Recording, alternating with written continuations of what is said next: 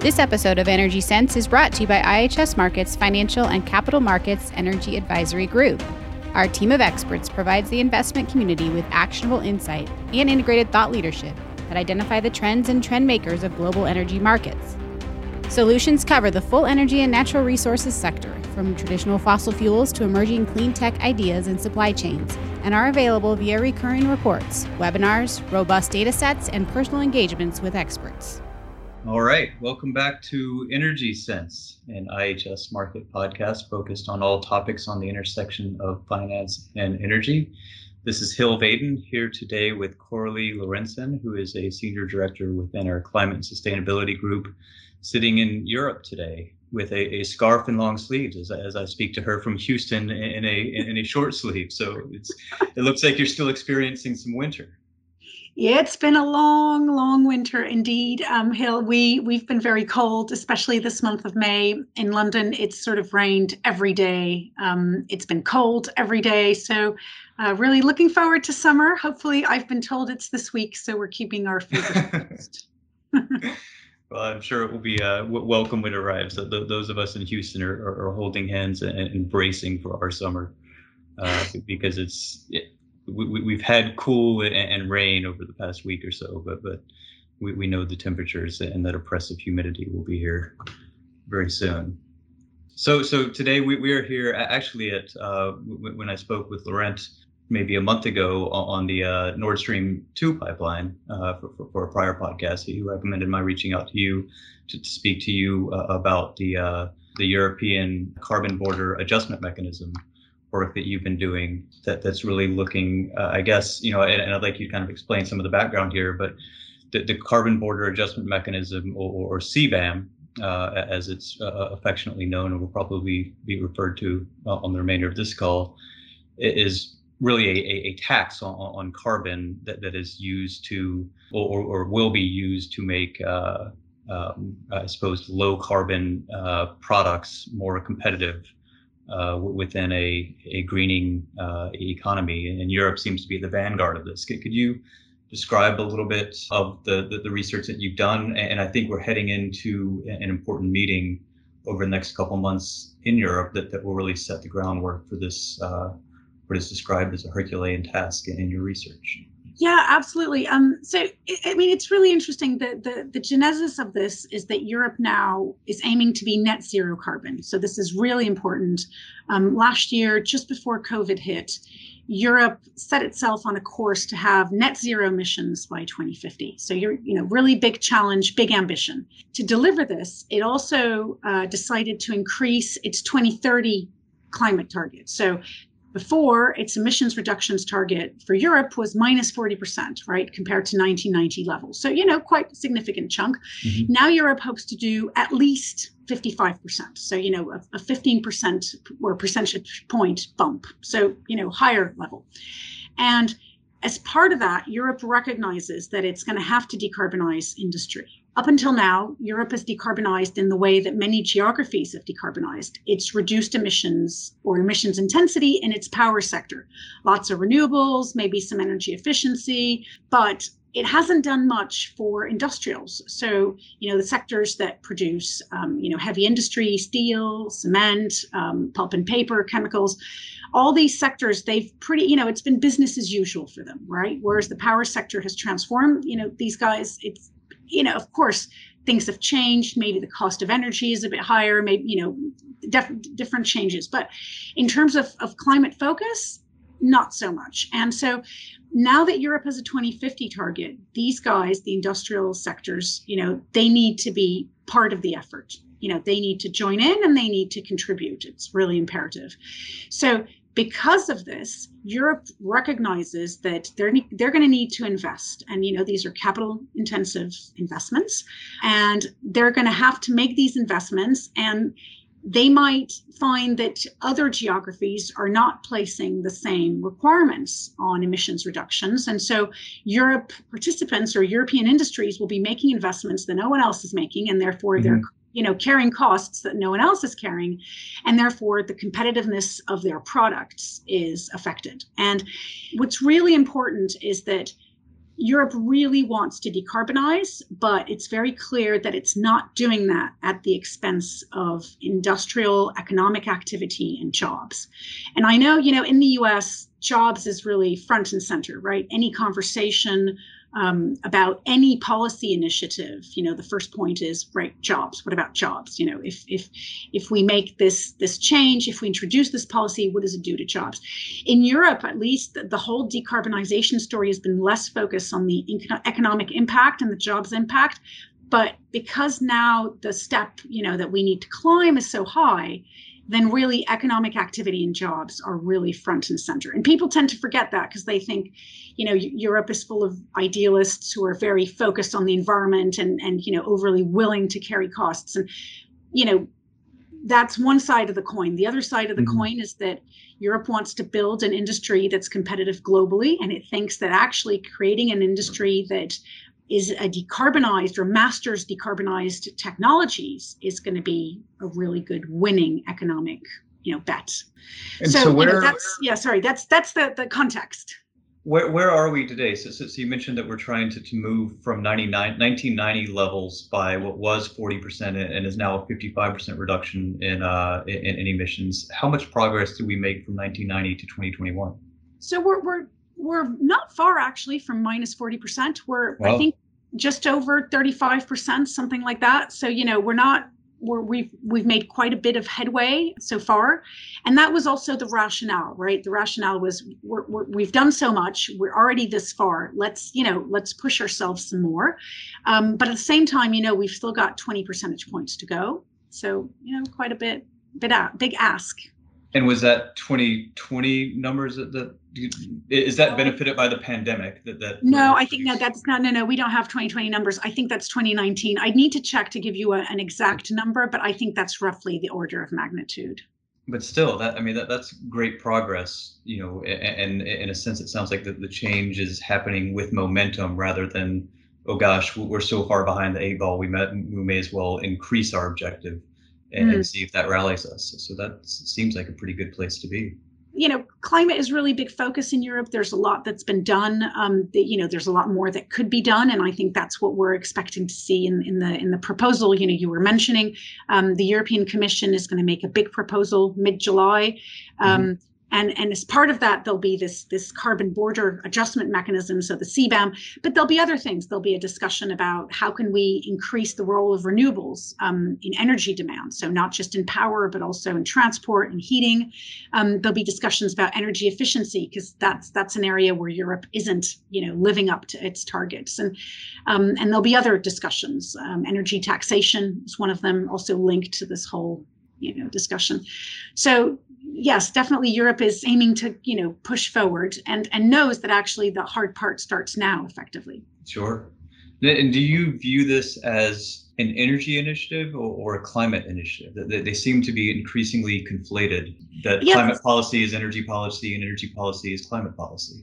So interesting. I view this as a climate initiative, and this is the way it's packaged this time. But the previous sort of upheaval of energy and climate laws was called the Climate and Energy Package. So it was seen as two sides of one coin, to use that expression again. But definitely, the consumption of energy is front and center, and how that changes, right?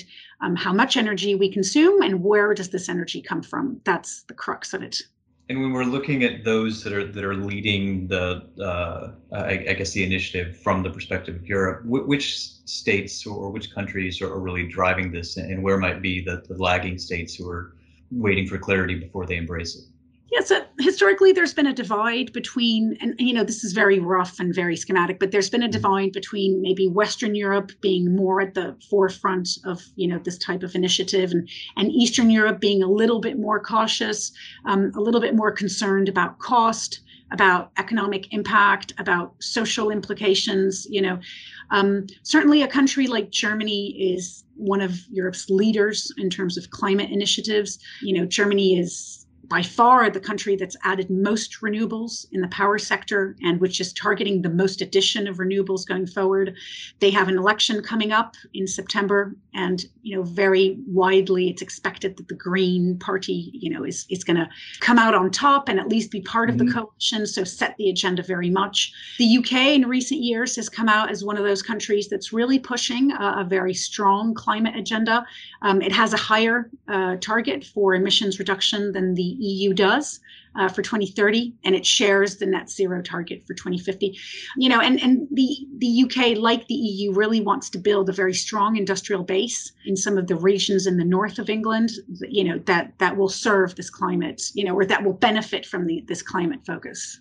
And so the UK is part of this European initiative. So the UK is now outside of the European Union. The initiative is really Europe, as in the European Union, which has set itself the target of minus 55%.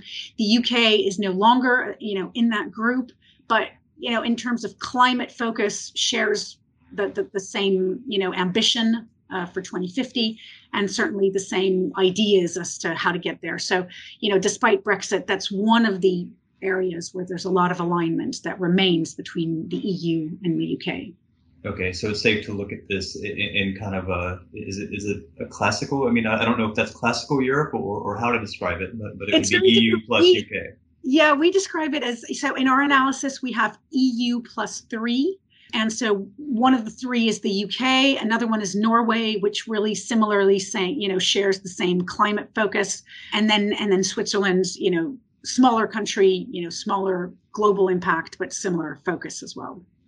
Okay, and you said that some of the Eastern European countries are maybe lagging enthusiasm relative to Western. Is there a higher industrial base in Eastern Europe with Western Europe more service oriented economy that has less emissions to concern themselves with in terms of job creation? Yeah, there's a little bit of that, certainly. And then there's a bit also about history and geography, which is the fact that Eastern Europe is very dependent on coal. Historically, It's been very dependent on coal. Coal is, clearly identified as having no future in Europe. There's a lot of pressure to close the coal fleet as much as possible. Certain countries of Eastern Europe are finding that more difficult than others. They're more reliant on coal. They maybe have less alternatives. And so that's something that they've, haven't been very enthusiastic about, and understandably. I think Eastern Europe as well, when you look at the energy transition and you look at the opportunities for new fuels and new technologies, Eastern Europe, except for Poland, doesn't have access to the sea. So there isn't the offshore wind potential that you would find, the UK, huge offshore wind potential, Germany, France, Norway, all of these countries are looking at offshore wind, and offshore wind is not just the key to decarbonizing power. It's also the key to producing hydrogen, and that feeds into industrial decarbonization. In some countries, it could feed into some parts of transport as well. So, those are really important resources to have. Eastern Europe, doesn't have that. So I think it's, all countries are not created equal, certainly. And everyone's got this target that they almost, go forth towards, but some countries will have a harder time, and it's recognized within the EU. There are funds that are set aside and there's support, but nevertheless, it's still a difficult ambition. And so what are if we look, I guess within some of the countries, what are the sectors that are most impacted or potentially most impacted by this? So that it's not necessarily an energy initiative, and I think some of the raw materials, crude oil, natural gas, and others are not part of the conversation the way that cement and steel might be. Yeah, so if you look at the sector, so this is where we have to get a little bit into the nitty gritty of this proposal, and it's hugely technical. And my guess is as we go, we see the first proposal from the Commission, it'll get even more technical. But I think what the EU is proposing is let's start small, pick a few sectors, apply a carbon border adjustment mechanism, so a carbon tax, if you want to call it that, to those sectors, and then, see how it goes, and then grow that, right? And so the sectors that the EU is looking at is the sectors that are already included in the European trading scheme, so Europe's carbon markets. So those are energy intensive sectors that, are most create most emissions in Europe. And the sectors that are being discussed first and foremost is exactly what you said. So steel and cement, those look like pretty sure bets. Fertilizer, that's a sector that comes up. Power sector, perhaps. The European Union doesn't import much power, but it does a little bit. So that could be included as well. So, the idea is let's pick a few sectors, let's start the CBAM with that and then see how we go along and hopefully expand it. That's the idea. How about the import of renewable energy technologies? That if I am importing solar or wind kit that was made with coal-fired generation in another part of the world, is that going to be meaningfully impacted, or could it be?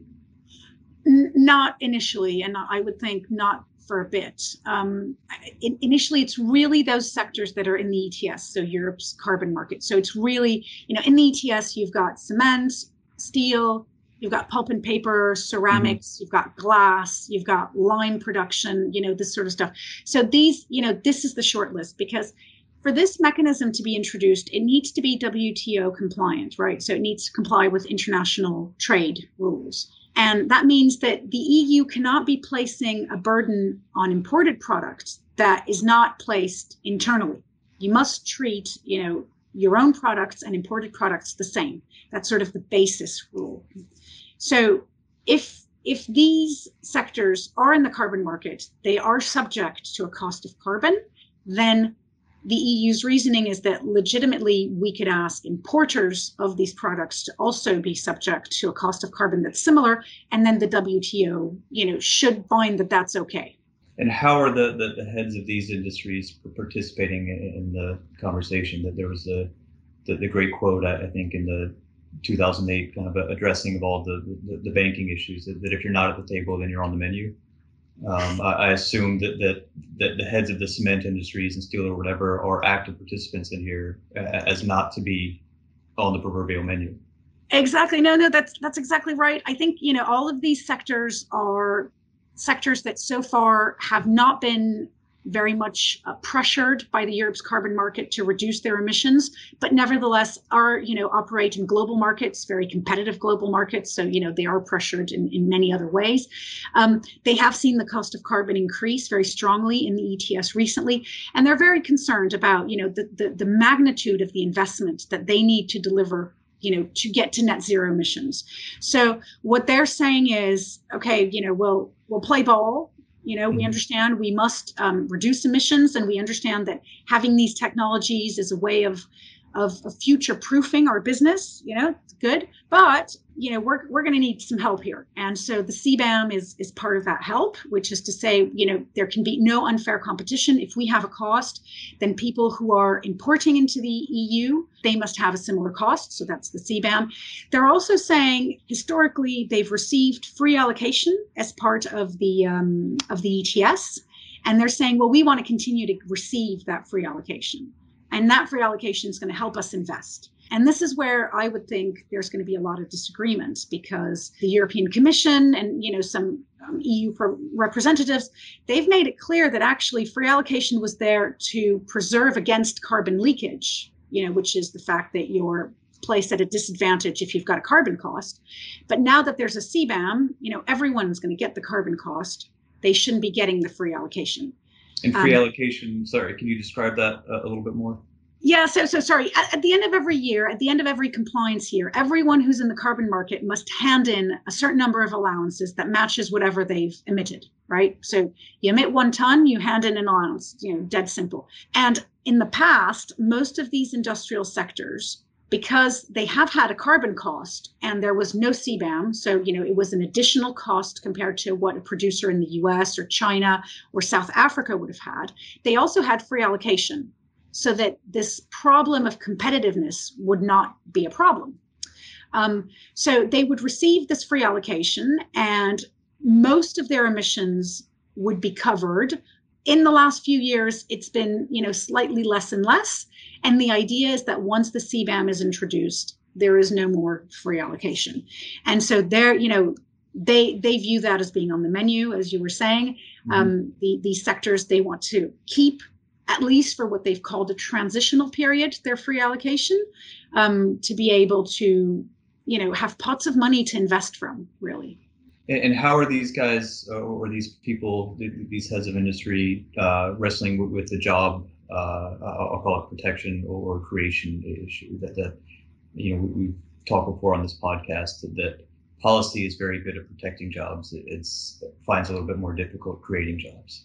And given all of the economic concerns that any policymaker or country leader has, is industry seeing this as a job creator for industries outside of, say, cement and steel, or for job creation within that?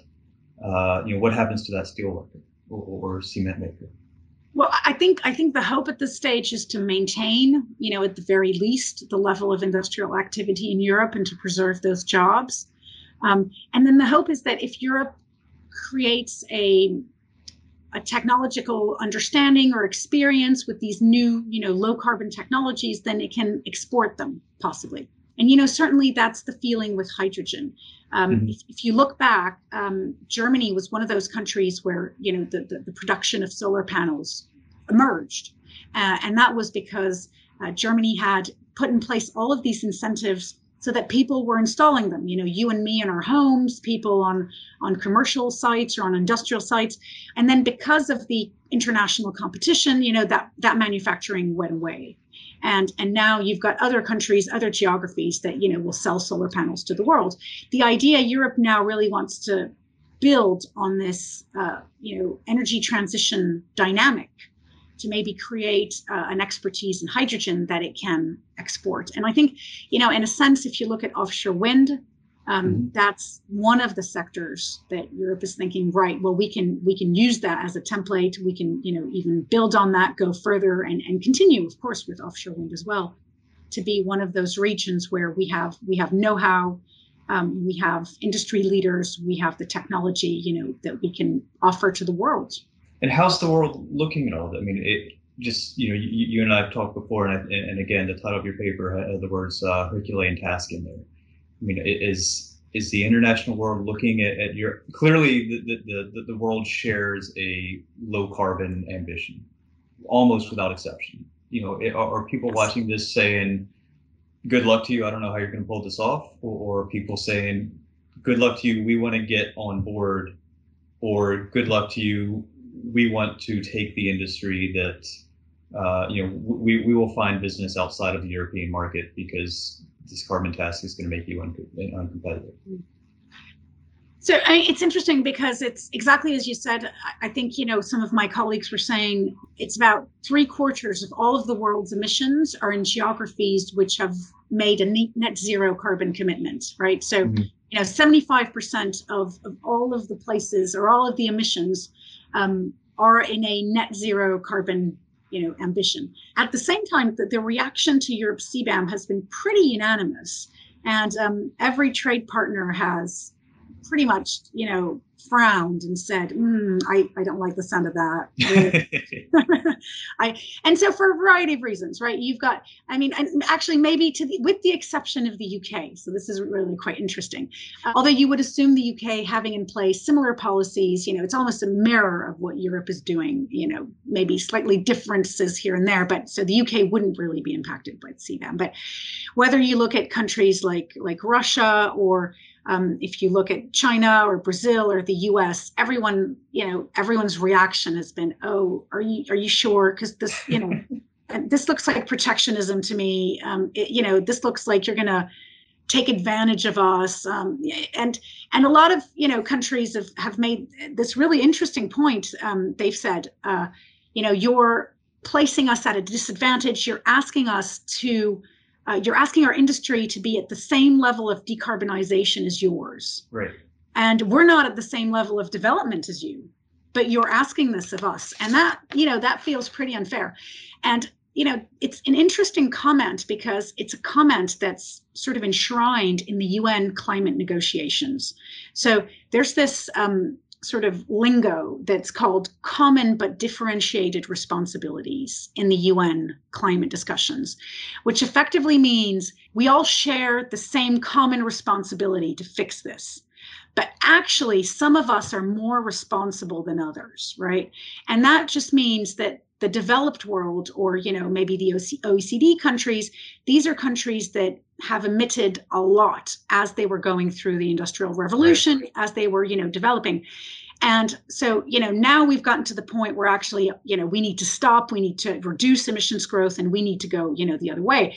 And so developing countries are saying, right, but we also need to achieve our development goals. We need people to have access to, clean waters and clean cities, and we need people to have lights in their home. And, we may not be able to do this financially with low carbon technologies. So, it's up to you to carry the bulk of the effort and to support us if you want us to, to match what you're doing.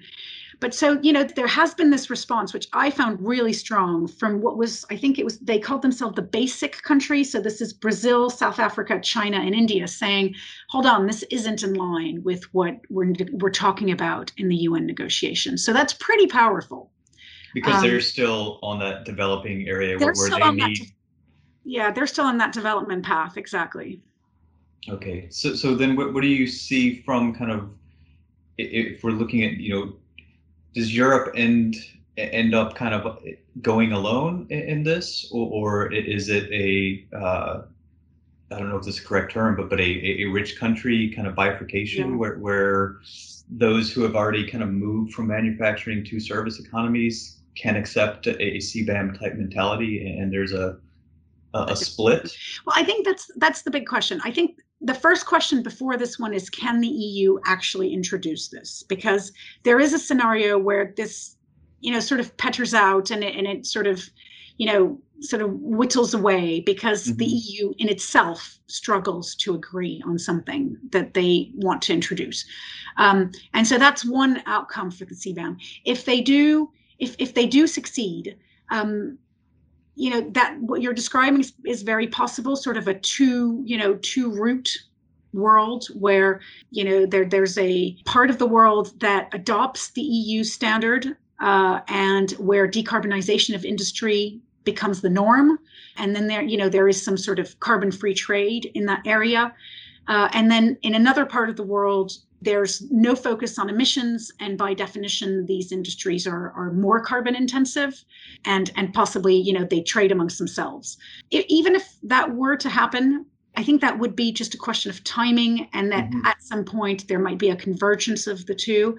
I think the fact that you've got 3/4 of the emissions, in geographies that are focused on decarbonization means that, we all know the direction of travel. It's a question of how fast. And definitely there will be some countries that will be running and some countries that will be walking towards that target. But eventually, I think it does make sense. The developing world has, unfortunately, more to lose at climate change and the impacts of climate change. And adaptation would be, or will be quite costly. So I think it's going to be much more a question about transfer of technology, supporting developing countries. And that's all part of the, climate negotiations that we'll see in Glasgow. And Europe has said, whatever funds they raise with this instrument, they're quite happy to use it internally, but some part of it will be dedicated for support in other geographies. They've also said least developed countries would not be impacted, although I don't think Vanuatu is a big steel exporter, so I don't know that makes a huge difference to the outcome. Right. But so eventually my view is that we're all going to go, we're all going to travel down the same road. We're just not going to do it at the same speed. And as you were suggesting, it might be that in the interim, the global market sort of segments a bit. Well, and you mentioned just a second ago the chance that this kind of flames out and doesn't move ahead. That to me would seem quite remote. That if I'm a policymaker, this is increasingly talked about, right? That I want a good CBAM before I want a perfect CBAM. Yes. And that even if it is all sorts of, imperfection and not perfect, I'm assuming we get something. Is that a fair assumption? Yes, I think, no, you're right. I agree. That is a fair assumption. There will be something. I was just maybe more thinking about whether that something will have a point. It's going to be it's going to be really difficult to set the metrics, right? Yeah. So who do you exempt, right? Is it good enough setting a target? Is it good enough that you have certain policy measures, certain incentives, certain, standards in place? Into how much detail does the EU go to evaluate, well, you're exempt and you're not? And then, this isn't going to operate in a vacuum. The EU is going to look at, the EU has negotiating agendas with every country in the world that spans, dozens of topics, and CBAM will be one of them. So how much will the other topics, come in and interfere with the CBAM discussion? Mm-hmm. And then, how do you evaluate the emissions intensity of steel from another country? How do you measure that? And how does it work if someone says, well, you're not doing it right? You're not looking at the right numbers. You're not looking at the right metrics. You're overbilling me. You're underbilling him. That all gets quite messy. And I think for Europe not to get bogged down in all of the disputes that you could see arising, they need to get a pretty good mechanism in place. Do you think that Europe will be creating that measurement, or is that a government initiative or a private initiative or a combination of both? So yeah, I think a combination of both. I would think Europe would set the standards and then outsource the implementation and the verification to somebody else. But I think it's interesting because in a earlier part of my career, I spent a lot of time looking at the offset market for the EU ETS, so something that was called the Clean Development Mechanism, the CDM. So CDM is a similar, interestingly, approach or similar initiative. It was that Europe would allow emissions reductions from projects developed outside of Europe to count for compliance inside the EU's carbon market.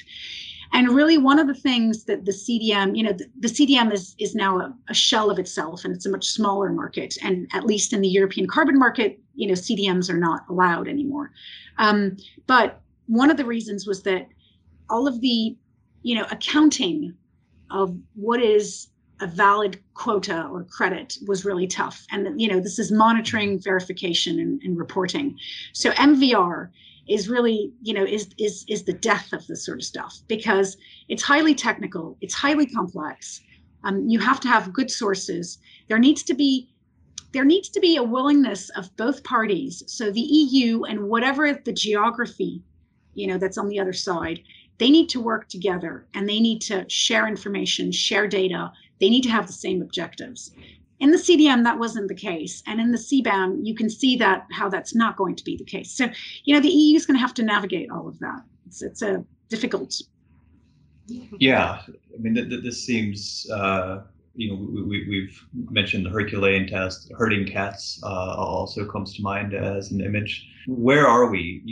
I know there is originally kind of a June timeline on some recommendations or a proposal, which I think has been pushed back to July. What should we be watching over the next couple weeks in terms of better understanding the status, and then from an implementation standpoint, when do we think there will actually be something in practice for us to work against? So the first step is exactly as you said. The European Commission will propose will make a proposal for a CBAM that will be mid-July. I think in the run up to that, so in the next couple of months, we'll start to get some leaks, some information, some people making some comments, possibly a draft, coming out early. And then, so once that proposal is on the table, the way that it works is that the European Parliament takes it away. The European Council, which is the European ministers, really, so the representatives of member states, both of these institutions take it away and think about the proposal and think about what changes they'd like to make to that proposal. So both of them are working on this proposal, and then they come back. Once they come back, everyone shares their proposal. And then we have what's called trilogue negotiations. So the three institutions, the Commission, Parliament, and the Council, they get together and they say, right, we need to come to a compromise now. We need to do a little bit of horse trading. So, let's see where the middle ground is. The last time the European trading directive, so the carbon market rules, was reviewed, that was 2.5 years, right? From the firing gun, which is the Commission's proposal, to an agreement. Mm-hmm. This is so much more complex. So I think my guess is 2 to 3 years, before these three groups, which is the EU, gets to an agreement. And then a little bit of time before it's implemented, just so that everything, can be set in place. I would be very surprised if this is in place before 2025.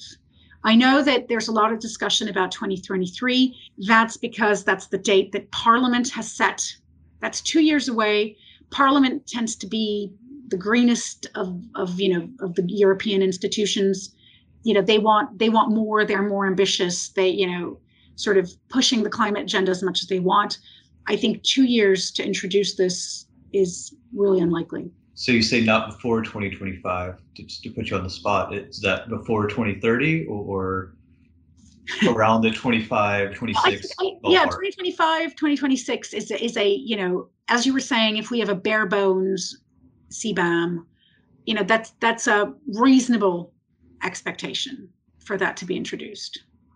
Okay, so things to be watching would be, news around the summer, and then, maybe a slow burn for the next, call it 3 to 4 years. Yeah.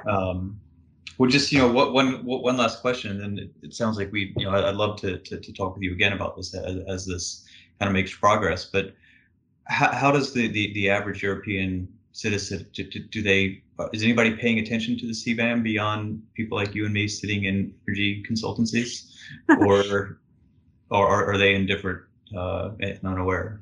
It's not a consumer, it's not in the newspapers. It's not a consumer topic.